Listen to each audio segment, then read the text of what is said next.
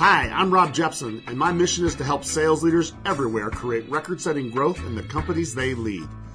I'm here to share the secrets of the world's most successful sales leaders. I don't care how big the company or how big the team. We showcase sales leaders that are taking what the market gives and then some.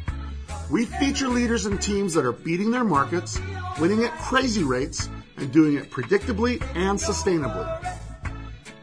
The Sales Leadership Podcast is brought to you by Xvoyant, the one-on-one sales improvement platform that's transforming how high-growth sales leaders use Salesforce around the world. Did you know that only 13% of salespeople worldwide think they get helpful coaching from their sales leaders, but 83% of the leaders of these reps think they are awesome at coaching? Head to xvoyant.com for the world's largest sales leadership resource center. Discover best practices in sales leadership, common pitfalls to avoid, and learn how to become a legendary sales leader with every rep on your team. Xvoyant will help you move past focusing only on your number and is your partner to start building a dominant sales dynasty. The Xvoyant team will show you how your one-on-ones can drive purpose-driven activities in a way that will create new normals with every single rep on your team. If you don't have a plan on how you can help every rep on your team improve by at least 10%, Xvoyant can help you create a sales dynasty faster than you ever thought possible. Now, get ready for some serious insights from sales leaders that are making it happen. And remember, don't worry, we've got you. Hello and welcome to the Sales Leadership Podcast, where high-growth sales leaders share high-growth practices and tactics. Today, we're joined by Paul Butterfield, Head of Global Sales Enablement for Vonage. Vonage helps enterprises redefine business communications by providing unified communication solutions. Vonage helps make every interaction with a customer count and unites voice, video, SMS, and other messaging with their API communications platform. Paul helps a worldwide sales team outpace competitors in an extremely competitive market. He has over 20 years experience in direct sales, channel sales, sales leadership, and is now a vocal leader in the rise of sales enablement. Now, as much as I like talking sales with my man Paul, he's also a world-class competitive barbecue judge. He knows great sales leadership and great barbecue, and to be honest, I'm not sure which one I'd rather talk to him about today. So, Paul, I cannot wait to dive into your experiences and your playbooks. Thank you so much for joining us, and welcome to the show. Thanks, Rob. Excited to be here. And I'm glad to share with you my sales playbooks, but my barbecue recipes, stay with me. Sorry. I love it. I'll find a way to get a couple of those to put them on our website sometime, man. I'm excited to have you. You're doing some really cool things with a really cool company that's really growing at a nice clip in providing critical solutions for business people around the world. Can you take a minute to start this conversation, Paul, and just introduce people to Vonage and what you're doing there? Sure. Vonage has been making some really interesting moves. I've been here going about almost 3 years now. And even in the time that I've been here, we've become a category buster, Rob. And what I mean by that is we have the unified communications platform that you alluded to.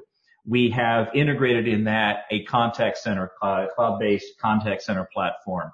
We have programmable API platform that enables customers to create all sorts of communications customized and built. Think of it as digital Legos. So if we don't have something that comes in one of our existing products, we can help you build something specifically tailored for your environment. So that's what I mean by it. And so it's been an exciting time to be here. Traditionally, most people, and reasonably so, think of Vonage because we were 20 years ago one of the probably the leader at the time in bringing voice over IP to the world. Right. I have the same recollection of that. So I'm glad you went there. Yeah. Right. But we have our CEO Alan Masarek has been the time that he's been here has really focused on taking that expertise, taking that backbone that's been built, and creating a whole new category of business communications. So it's a great place to be. Yeah, and the need for communication is never going to go away. It's just how you do it's going to change. and you guys at Vonage were the first to do VoIP, and now what you've done is continue to maintain and grow that leadership position in how you help companies connect with prospects and customers. Is that a fair way of putting that? It is. We're very focused on helping our customers create exceptional experiences, not only for their customers, which people typically gravitate towards, but also how do they create exceptional experiences for their employees? In today's economy, with the unemployment rate where it is, talented employees have a lot of choices, and you've got to give them a great experience. In fact, you've probably seen the same surveys I have. Employee experience outranks pay for a lot of people. So we're focused on that too. Awesome. Okay. So I love that. It's good for our listeners to know about Vonage, and it's going to give a lot of context for what you're doing. One of our favorite things that our listeners ask for, Paul, and I can't wait to hear yours because you're so broad in your background. People like to know, how'd you get into sales, and ultimately how'd you get the opportunity to lead global enablement at a company like Vonage, which is so big and growing so fast and a market leader? Can you share just a high level about your story before we dive into how you're doing things? Sure. Absolutely.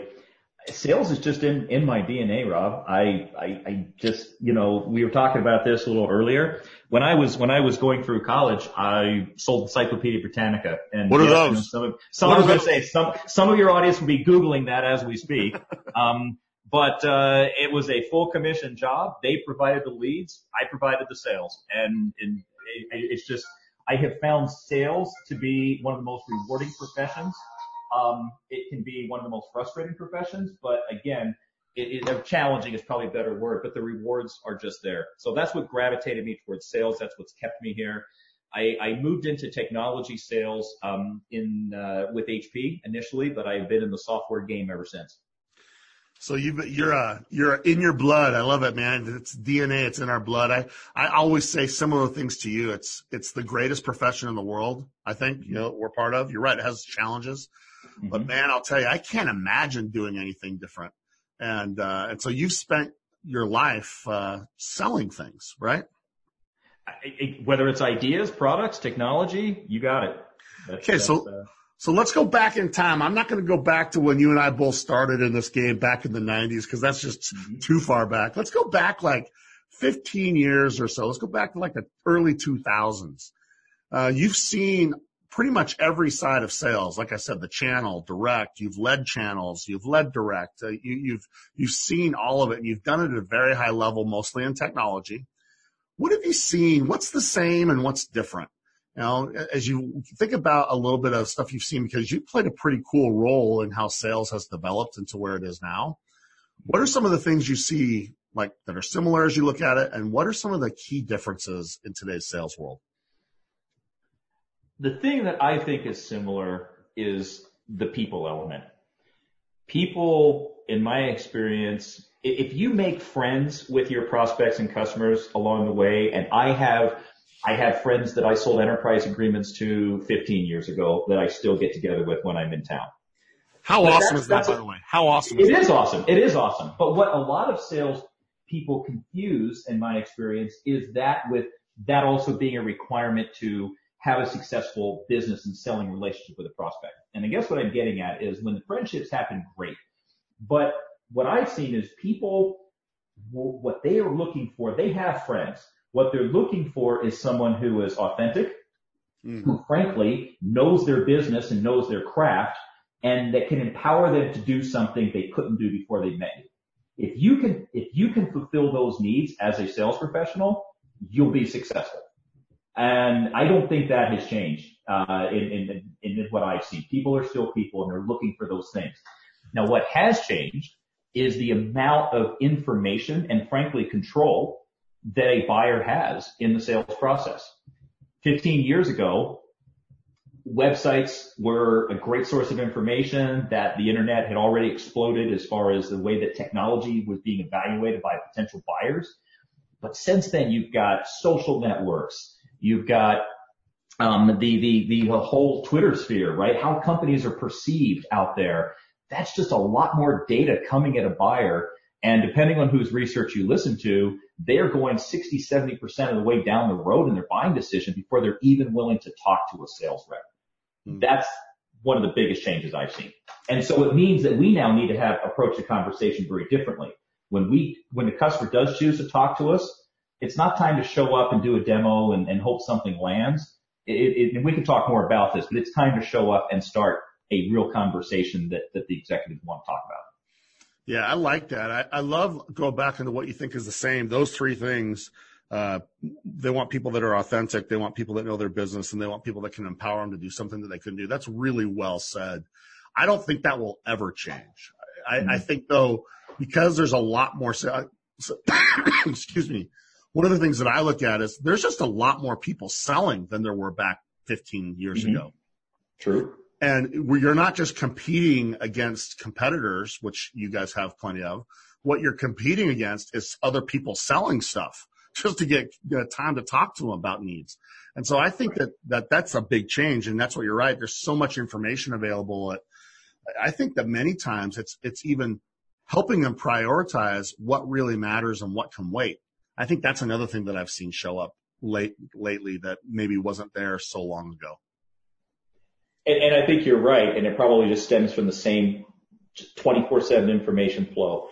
If I'm a buyer and I'm trying to educate myself about the state of fill in the blank, whatever I'm looking at, with so much information, how can I correctly prioritize? I think that's a great point. So that's kind of like your thought about how the world of sales has changed. Now this is the Sales Leadership Podcast. We have a lot of sales leaders around the world listening, and then a lot of sales people that are working on and planning on becoming sales leaders. Let's take that same question and apply it to leadership. So given what you just said on how the role of sales has changed, how has sales leadership changed in the last few years? I mean, what do you see the role of sales leaders today versus the way it was and things they do? Any kind of thoughts just about what makes for a good sales leader in the modern day? Let me focus first on, again, what I don't think has changed. One of the things that I learned very quickly when I moved into sales leadership was I had just moved from the credit column to the debit column on the corporate books. I was no longer, right? I was no longer creating and generating new revenue. Can I push pause on that? Can I just push pause? Yeah, sure. I love that. I think that just by the fact that you recognize that probably is why you had success. If a sales leader could really recognize that I am no longer a credit, I am now a debit. I have moved from where I was. I'm now overhead, right? I am now overhead. I'm sorry to interrupt you, but no one said it quite like that. And I love that. Yeah. So what I figured out was that where I could add value, where I needed to add value for the company and for my team is get very good and as smart as I could at hiring. It's such an expensive mistake. It's unfair to the people that you bring into the organization, right? I don't probably need to delve into that too much, but get very good at hiring. Then setting up your salespeople with the right tools, skills, knowledge, the things that they need. And we may get into this later, but that's part of what ultimately led to me being asked to build out my first sales enablement program because my employer loved how I was developing my team.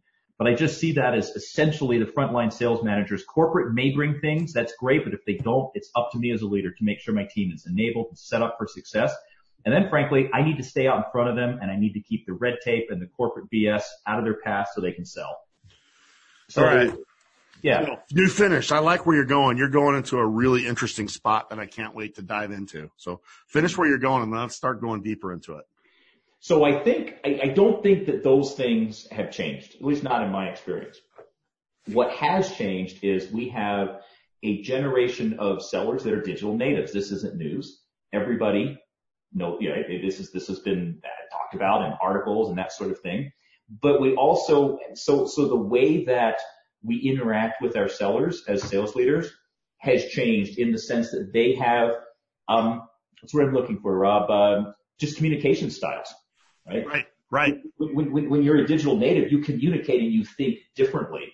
And I think that as sales leaders, we need to adapt our coaching style. As sales enablement leaders, we need to adapt how we're delivering information. But to me, that is probably the biggest change that I've seen. So it's still those same three things, but how we're delivering it and that sort of thing that I think has changed. So let's talk about your blueprint of doing that. You've had success throughout your career in doing it to so much success that Vonage, which is a really big company, and you guys are not working in just one geography. You're a global presence. They tapped you to say, hey, we want to tap into your playbook on how you develop and enable reps. Can you start maybe sharing just a couple of the non-negotiables or a couple of the things if you want to be a good modern sales leader, helping these reps be more successful, what are some things you have got to get right? Coaching. Coaching is, in my experience, the most underutilized function of a sales leader. And I think there are some reasonable reasons why that happens. If you think back to, we were talking about Covey earlier. This is how I think. You think of Covey's 4 quadrants. Yep. Coaching is in the important, critical even, but not urgent quadrant. And the problem is the things in that critical but not urgent quadrant tend to get crowded out by the things that are urgent. Hitting your quota is very urgent and very critical. I get that. But I think you see where I'm going with this. Coaching needs to have a place at the table right behind hitting that quota attainment. In fact, it's going to help you be more consistent in hitting that number. But it's one of the areas that I see that sales leaders just aren't able to find the time or don't find the time to do that. It's so critical. So that's an interesting observation, Paul. I see the same thing. We found 7 reasons why coaching fails. And the very first one is inconsistency in how often they coach, but also inconsistency in their approach to coaching. Mm-hmm. Is how important, I'm sure that if we wanted to, we could talk about sales process, but that's not what we're here to talk about. Everyone has some version of sales process. Mm-hmm. How important is it to have a coaching process? It's critical to have a coaching process. You just mentioned a couple of interesting things. So number one, if you don't have a process, it's on your wish list. It's probably not going to happen. Number two, if you don't have a process, which means you don't have coaching objectives and a coaching framework, what results are you looking for, right? How is your coaching going to be effective? And it's interesting that you mentioned having a process. Regardless of what your process is, if there's not a gold standard that the company has agreed is excellence, then again, how do we? And and I just thought of something. That's an area where a lot of times sales organizations let their sales leaders down. If there's not a well-defined methodology or process that is part of the sales DNA, and we ask our frontline sales leaders to go coach, we've really not set them up for success either, have we? Because there's no standard to coach to, and so it devolves into, well, do you sell the way that I sell? Okay. You don't necessarily need to sell the way that I sell, but if we don't give people something else, I think that's what ends up happening. Yeah, I'm really glad that you're going here because, first of all, I mean, every great leader that comes on our show has at some point got to coaching. You started with it, which is cool. And what we found, I think you know Jim Dickey. Jim Dickey has shared some studies with me where only 3% of organizations actually have a coaching process, yet 95% plus have some kind of a sales process. And so we are working like crazy to enable reps and help them have structure and a model, and here's what good looks like. But then we go to the leaders and we say, hey, now I want you to coach them up and make sure that this gets utilized. But if we are saying do it, just go out and do it, you may have, I don't know, 20, 30, 50, 100 sales leaders that are leading your 10 times that reps. You'll probably have 20, 30, 40, 50 approaches to coaching. You wouldn't let that happen. Absolutely. So why are we letting that happen in leadership, right? Absolutely. And I think we've all seen the story multiple times of a very successful, very smart salesperson who goes into leadership and washes out, frankly. And to my mind, that is the biggest problem is no one really helped them make that transition into you can't clone yourself. So how do you understand what success is in a way that you can teach to other people? So I want to get into that now a little bit. One of the questions I got, it's funny that you went there. You brought up a statement earlier when you said they kind of just coach. Why don't you sell like me? I see the same thing, Paul. I found that there's a lot of times that leaders, when they get promoted to become a leader, and this is particularly the case when you're either a young or adolescent, like you're going into your teenage years in terms of sales leadership. You're not a fully fledged adult yet in it. If you follow my analogy, they go and say, hey, if you're not doing it like me, either you're just either lazy or dumb. You're just not as smart as me, or you're not willing to do what I do. And what I found is most of the time people just haven't been taught how. And I think that's a big challenge. So here's the question. I had a listener reach out to me this week. You're the first person I've interviewed since she reached out to me. And Tennille, this is your question. I'm going to ask it right now. How do you, if you're a sales leader, avoid coaching reps in your own image? How do you avoid just trying to make a clone army and instead help them become their best version of themselves? Is there any thoughts around that? I mean, I love that you went there because I wanted to ask you this question anyway. Yeah, let me ask you a question first. Would you agree that sometimes amazing sellers are subconsciously competent? Without a doubt. There's the consciously and the unconsciously competent. And I think the very best ones, they just have a gift, man. Right. So if I'm an A player, if I have the gift, and I'm going to back into what you asked. Just give me a second. Yeah, take your time. If I don't have an analysis, whether my company has a sales methodology I'm following, whether I've worked with some very smart salespeople that did their own analysis and broke down why what they did worked so that then they could understand it. But if you don't do that, that is one of the problems, because if you understand why what you're doing is successful, then you can step back from how you do it and you can then begin to coach someone else successfully. Now you've got lightning in a bottle and you can help somebody else take it and make it their own, because you're looking at specific, activities and approaches, leading with outcomes and business challenges rather than product features, for example, Rob. Yep. That's something that in my experience, an A player will just do instinctively. They may not realize it. Once they realize it, then they can start to teach somebody else how to do it. Yeah. John Barrows is a good friend of mine, and he talked about this with me. I love that you went there. He has a similar point of view. He said, you got to be a paint by numbers kind of guy. Picasso just says, I know how to paint. Don't ask me how I paint. I just do it. And he said Picassos are great reps, and they struggle as leaders because they don't know how to teach other people to paint by numbers. Would you agree with that? Disagree with that? I love that. I haven't heard that quote. I will probably take that and use that. Yeah.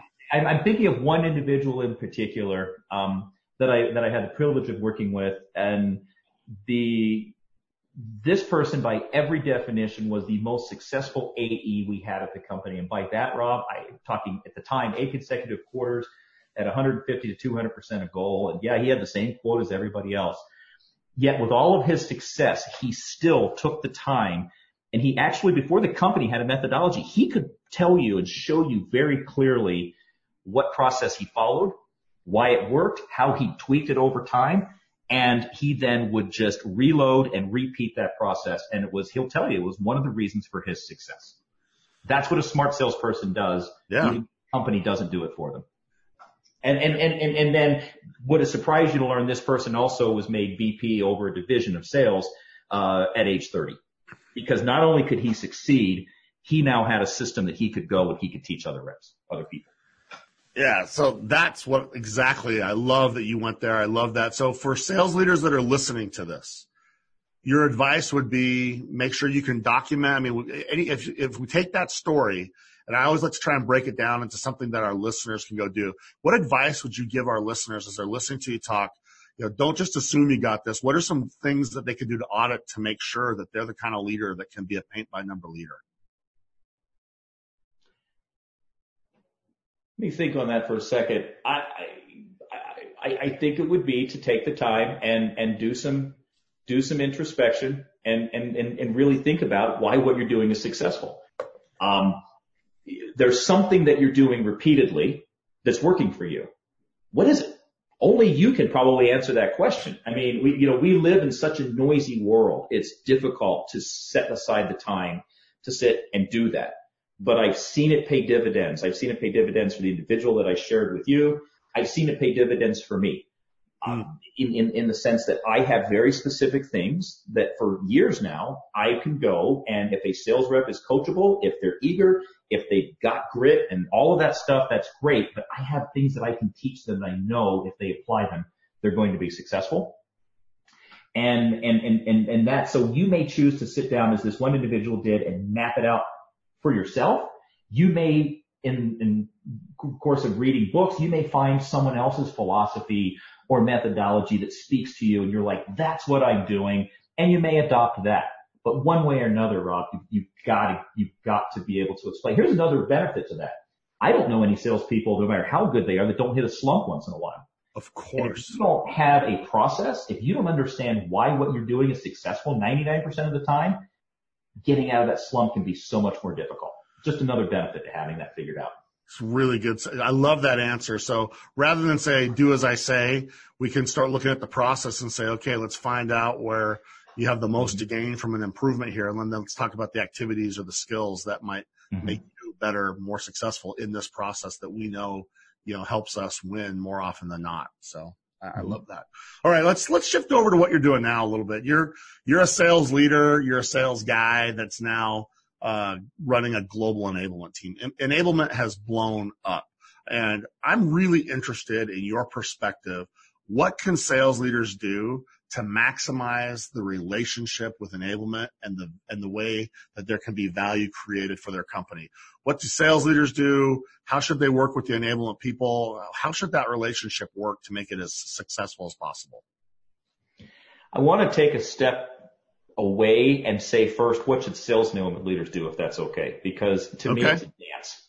And since I look at my sales leaders as my customers, that means to me, it's up to me to make the first move, right? That's why I want to start there. So if I'm a sales enablement leader, I need to be in the field and in the trenches with my sales leaders and my sales reps. I need to, if I haven't grown up in that company selling, then I need to take the time to understand the buyer journey and the seller journey. But and if I'm spending time, my experience, Rob, if I invest the time with my sales leaders, go where they're doing business, understand the challenges that they're facing, not just at a high level sales, how sales works 301, but what's going on in our business, then that builds relationships that benefit both parties. Now, if I'm a sales leader and I've got a sales enablement program, my recommendation would be to two things. One, leverage what is existing and challenge the sales enablement team where you see gaps. Because even if they, as hard as they may try, they're not in the trenches every day. They're not going to see things. Bring them the feedback, work with them to help them understand what your teams need. But then what I would ask from sales leaders, and I'm very fortunate, I've got sales executives that get this, is create a culture of learning, would encourage a culture of learning in your sales team. Because again, we're all chasing a number. Quota is a big sword hanging over our heads every single day. Yep. But it's the sharpen the saw concept. If I don't take the time to develop myself or take advantage of what's been created for me to develop myself as a sales professional, I'm not going to keep up. And so that's my initial thought. So I love this answer. And by the way, I want to thank you. I should have said this earlier. We generally are bringing sales leaders in, and we've a couple times brought marketing people in and talked about what can we do to do better with marketing. And now you're the very first sales enablement kind of focused person. And I love that. I can already tell why you're so successful, Paul. When I ask you what can sales leaders do better, you said, I'm going to start with what sales enablement people can do better. So you already are having this look in the mirror mentality, which is a lesson to everyone anyway.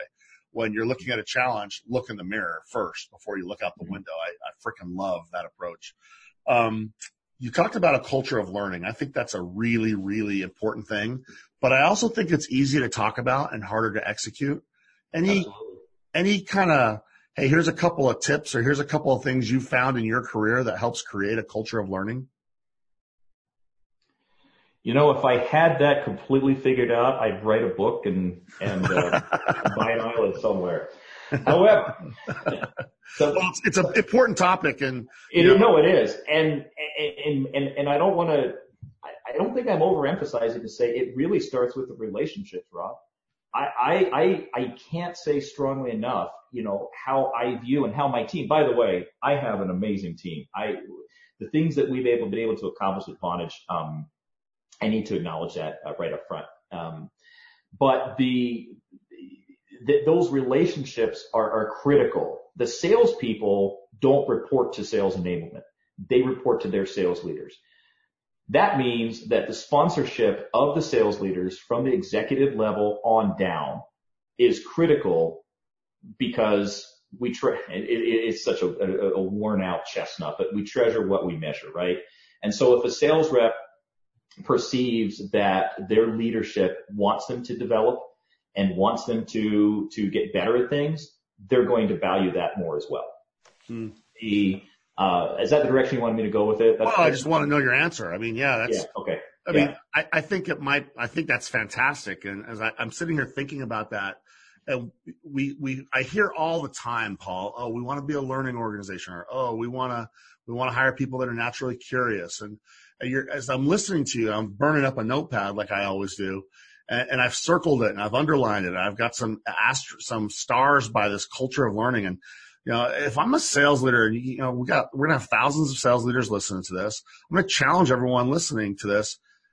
I love how you say you treasure what you measure. So make sure that you're making part of the job, part of the role to be learning. And it's not just for compliance reasons or certification reasons. Oh, no. Yeah. Right? I'm talking skills. Can I share a real world example and actually Please. Reggie Scales. He is our senior VP of North America, one of the greatest sales leaders I've worked with. Reggie, this is for you. He goes through every certification, training, whatever it is that sales enablement. We work very closely with Reggie and his team to make sure this is the stuff that they need. Reggie leads from the front. He goes through everything himself, Rob. He's gone so far as to come and go through the 3.5-day sales methodology workshop that his AEs go through. He came, he participated. That's the level of commitment that when a sales team sees that, they were like, wow, this is important. Good.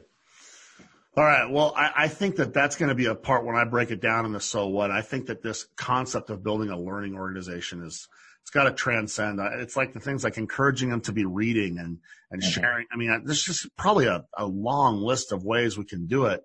Just make sure, listeners, that you're actively doing things that back up your talk. We're going to be a learning organization. Here's the things that I want you to do besides just sell. I want you to actively be learning rather than just only be selling. So. All right, we're starting to run up on it, which is awesome. It went fast, and I love the conversation. I got one more question I want to get into before we get into the rapid fire at the end. But I'm very interested because A, what you're doing at Vonage is so interesting to me, and B, you've been in the game where I really respect your context, that you've helped drive how sales has grown as a profession. I want to think about how do you know as a sales leader, the sales leaders you've worked with and when you've been a sales leader, how do you know when you're having impact other than the scoreboard? I mean, we obviously run to the scoreboard. We sign up for the scoreboard when we go into sales. But other than sales went up, how do you know you're having impact with your team in ways other than just what the scoreboard says? Yeah, isn't that interesting? Show me another profession where anybody in the company that chooses to look can see whether or not you're successful at your job, Rob. I know. I mean, sales is really unique that way. To answer your question, two things come to mind. First, as a sales leader, there's the things that we put in place officially, but when we create, and I'm a big fan of culture, another easy to say, hard to do, probably do a whole podcast on culture. But one of the things that I want to look for is the organic things that grow up in a team. And sometimes they're really silly things on the surface, but they're meaningful to the team. I'll give you a quick example. One of my sales teams in the past, somebody had a great quarter, and they had this like 1980s top rock hits mixtape, right? And it has some silly title like Rock Stars of the 80s. Well, this guy brought it in because he felt like he was a rock star, and he put that on his cubicle. These were inside AEs. Put it on his cubicle. The next quarter, he wasn't top rep, but the guy that was top rep came and took that tape and put it on his cubicle. and it became a thing. Again, it was such a silly thing, but it became meaningful for that team. So when I see that sort of culture, friendly competition, and camaraderie, I know something's going well.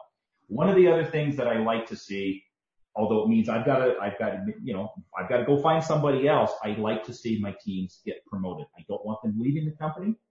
We know people aren't going to stay, ambitious people aren't going to stay in the same role forever. And when I see my AEs, for example, go become enterprise reps, go become leaders in their own right, then I feel like I'm doing it correctly. Those are two things I think of. Those are both awesome. I don't know which one I like better, and they're both really insightful, Paul. And I think it shows a lot of maturity for you as a leader, because I see a lot of, again, maybe less experienced leaders that don't understand that statement you said, ambitious people won't stay in their role forever.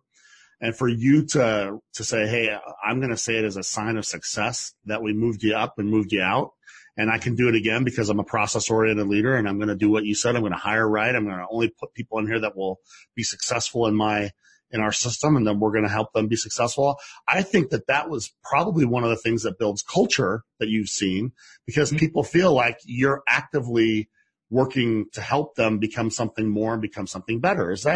I'm just trying to connect dots. Am I overreaching when I say that? No, I don't think you are. And I a long time ago realized that why I enjoy sales enablement, it was a transition for me, is because that was one of my favorite parts of being a sales leader, Rob, besides the paychecks. Can't get away from that. When you saw a light bulb go off for a sales rep and they just took off and their career took off. And now I get the privilege of doing that across a sales organization. But no, so I don't think you overstated it. All right. That's two really good answers, and neither one of those have been said before. So I appreciate you sharing that. I want to shift into the rapid fire so we have time to talk about these and then start to wrap up the conversation. So 3 questions. You ready? Mm-hmm. Number 1, biggest sales leadership challenge that you've had to see, and how do you face that challenge now? Change management. When I started in technology sales, I had an excellent sales manager at HP, and I remember her telling me, now that you are in tech sales, you will be living in dog years. And she was so right. And with that, as a leader, I have to own the change management process. So this may not seem like a sales related topic, Rob, but it was a painful lesson I had to learn early in my career when I didn't do a good job of it, because when salespeople are frustrated, when they're unclear, they're concerned, they don't sell effectively, right? Mm. And so as sales leaders, my recommendation is over communicate. Their change is going to happen. You're not going to be able to avoid it. People appreciate the communication. They appreciate when we trust them with knowledge. And in my experience, they tend to just do a better job in their jobs when they feel that they're in the loop. That's a really good one. I've not ever heard that quote before, that now you're living in dog years, but boy, that could not be more true, Paul. Yeah.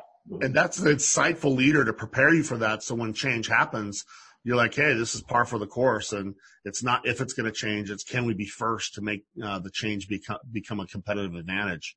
So I love that. That's a great tactic for helping change be an asset rather than something that you have to overcome.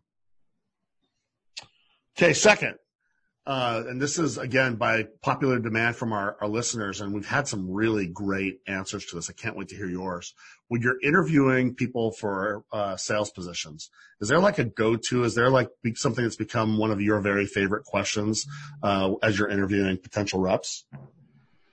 Yes, and you asked me the same question when we started. Why sales? Why sales? Ah. I'm always fascinated to hear from people why, what motivates them. What has kept them in sales? So if it's their first sales job, why? If it's not their first sales job, besides the paycheck, because again, I think we all agree it's one of the greatest professions that way. You control your income. I always want to hear why people are doing what they do, because if it was easy, everybody would be doing it, and it helps me gain insight into what motivates them and where they're coming from, how they respond. It's another great one. Okay, last one. We found that leaders are readers. Leaders are what you've talked about most of the time. They're always learning. They're trying to stretch themselves. At least the great ones are. And I don't care if it's pages that you turn or audibles that you listen to or blogs that you read or even a podcast. Anything that you'd suggest that our listeners ought to be making sure that they're getting and consuming, putting in their head right now if they want to continue their leadership journey? Just as a general leader, not even specific to sales. Sales leader or leader, I don't care which. Yeah, I don't care. Big Stephen Covey, and specifically 7 Habits of Highly Effective People. When I was a college student, I had the the fortune to work for Stephen and really understand his concepts, and that has come back to benefit me so much in my career. So recommend that. Another one that's a lighter read, but that I found really helpful is called You Can't Fire Everyone by a guy named Hank Gilman. And it's just what it sounds like. You've got to work through the challenges, right? So Can't Fire Everyone. I have not had that one recommended. I can't wait to get my hands on it. It's a quick read, but it's a good one. You just stimulated another quick question as I listened to you. I couldn't help but think, what a great opportunity early in your career to work with a guy like Stephen Covey. Did he provide mentorship? How important was that to work with, someone like that early in your career? Well, no surprise. I was in a sales role with his organization at the time. And so I didn't work closely with Stephen, but what he did do is mentor all of us as a group. He would actually have us into his home on Sunday evenings. Wow. and do firesides. It literally, he'd be by the mantle. We'd all be sitting around his family room. It was large enough to accommodate us. And he would talk to us about leadership concepts and time management and effectiveness concepts. And yes, I maybe should have been paying Stephen rather than the other way around, because it's not something that I could ever duplicate. Is it important to keep finding mentors at every stage of your career, Paul? Yes, it is. I've been blessed to have one or two, very, very strong mentors, that are still involved with me in my day to day. But you bring up an interesting point, Rob, and that is find opportunities to be a mentor. It's that whole pay it forward concept. I think that's critical in the development of any sales leader. This has been an outstanding conversation. As we get ready to wrap, is there any kind of final thoughts that you'd like to share or offer up to the leaders that are listening to you? And we'll finish those, how they get in touch with you, because I'm confident you're going to have lots of people that are going to say, hey, man, I got a couple questions that you guys didn't get to that I'd like to hit you with. Any final thoughts?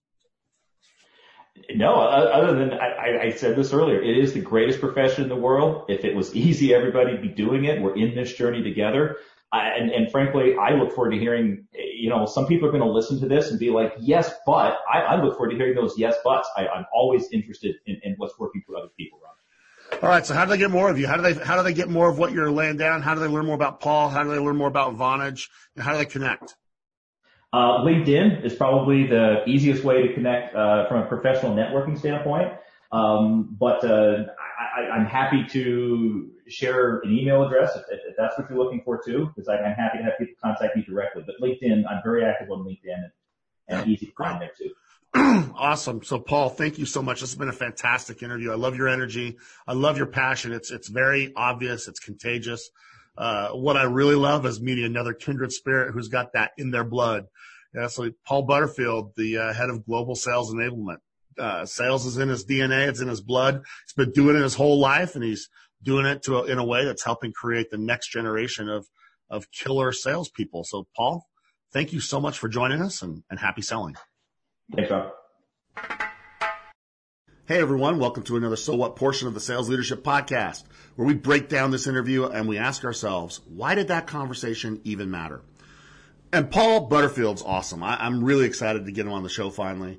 We've become friends. I'm a big fan of what he's done over at Vonage. No secret that Vonage is a market leader, and they're doing amazing things. There's two things that really jumped out at me as I went back and listened to this interview that I really wanted to emphasize in this section. One is a perspective, and then another is an emphasis. And the perspective, I think, is why Paul has had so much success and why his teams have had so much success and why he's really emerged as a leader in the enablement space. And that perspective is, when you become a sales leader, it's very important to realize that you have officially moved from the credit side of the equation to the debit side of the equation. Instead of being an asset, we're now a liability, right? We are no longer doing deals. We're now leading teams that do deals and chasing an overall number. But it was interesting that he says that the thing that helped him the most as a sales leader, and what he helps his sales leaders realize, is the importance of the awareness of that. Because then it drives the conversation to yourself. What are the ways that I can make myself more of a credit and not just a debit? And he found two ways. One is how you hire, and two is how you develop. And when I asked him what's the thing that you got to get right, it was interesting. It wasn't becoming the world-class hirer, even though it's super important. It was coaching, the way you develop people. Because you're going to have good hiring processes. You're going to have 3 candidates that are finalists. Probably any of them could do the job. Getting the number 1 will be for sure better than getting the number 3. But it's not like you're hiring the dregs. You're not hiring people who are uneducated, who are illiterate, who can't use the tools. That's why how you lead them, what you do with them, is going to be the difference maker. And that's why he said coaching is this critical deal. And I liked that because he said that coaching is the most underutilized function of most sales leaders. And when we talked about it, it was because, in his mind, lack of process is a key reason why most leaders struggle. And we've got to have a standard to coach to. We need to have a coaching process just like you have a sales process. Because a real common problem, and we did a shout out to one of our listeners, Tennille, too many times we try to coach people in our own image rather than having a way of saying, how do we identify where are the areas that are most relevant for the salesperson so we can add more purpose to what they do, whether it's skills they develop or where they spend their time or how they do different key parts of the sales process. And so I thought that was important. He had a lot of great insights on how you can do that, the things that you need to do. And then the last one that I was going to bring up after this perspective is this emphasis. Everything comes, he says, by looking in the mirror. Don't look out the window. We don't make excuses. As a leader, we're responsible for everything. It's who's on the team, how we develop the people on the team, how we help them win. And I thought that this culture of learning, he talked about a lot of cultural things. You own the culture. So look in the mirror. Am I building a great culture or a shitty culture? And there's so many ways that you can see that. And I loved how he said, watch for the organic things. You know, are people giving maximum effort? Are they coming early and staying late? Or is it, 4:30 people are taking off? Or how engaged are they? But this culture of learning is something that I want to finish with. I'm really aware of the importance of development right now. I've shared a couple times that I recently went on a trip and I forced myself to do some thinking time. And I found that thinking time made me much, much more successful. A couple ideas that I wanted to finish this off with. If you want to build a culture of learning, I think it goes down to role. I think the people on a team need to realize that part of the role is to have self-development. So schedule thinking time. Be introspective. Look in that mirror. Instead of just be so busy that we're just flat out like a lizard drinking, right? We're pausing. We're thinking. We're developing. We're developing our skills. We're developing relationships. I think that has to be part of the role. And I think that if people see that you want to really develop and help their personal journey, I think you'll find that builds those organic things that come. They'll help each other. They won't be threatened by each other. They'll be more tied and welded to the organization because of the leadership you bring and the development that you're able to create. So I want to thank Paul. It was a fantastic interview. I hope that you're able to add that coaching focus. So you're going to make sure that you stay on the credit side of that organization and create those cultures, see those organic things come, and that you never, ever stop looking in the mirror. I want to thank our listeners for reaching out. We get so much great feedback lately. Continue, please, if you're liking the show, go rate it. Give us those 5-star rankings so other people can find us and we can get more great people to be on the show. And as always, don't worry. Just execute, because we got you. Thanks for joining us for the Sales Leadership Podcast, your weekly pipeline to the most successful thought leaders and rainmakers in sales. Make sure to check out additional episodes at salesleadershippodcast.com. The Sales Leadership Podcast is produced by Brian Jepson and is sponsored by Xvoyant, the modern sales leadership platform for Salesforce.com users. You can visit Xvoyant at xvoyant.com.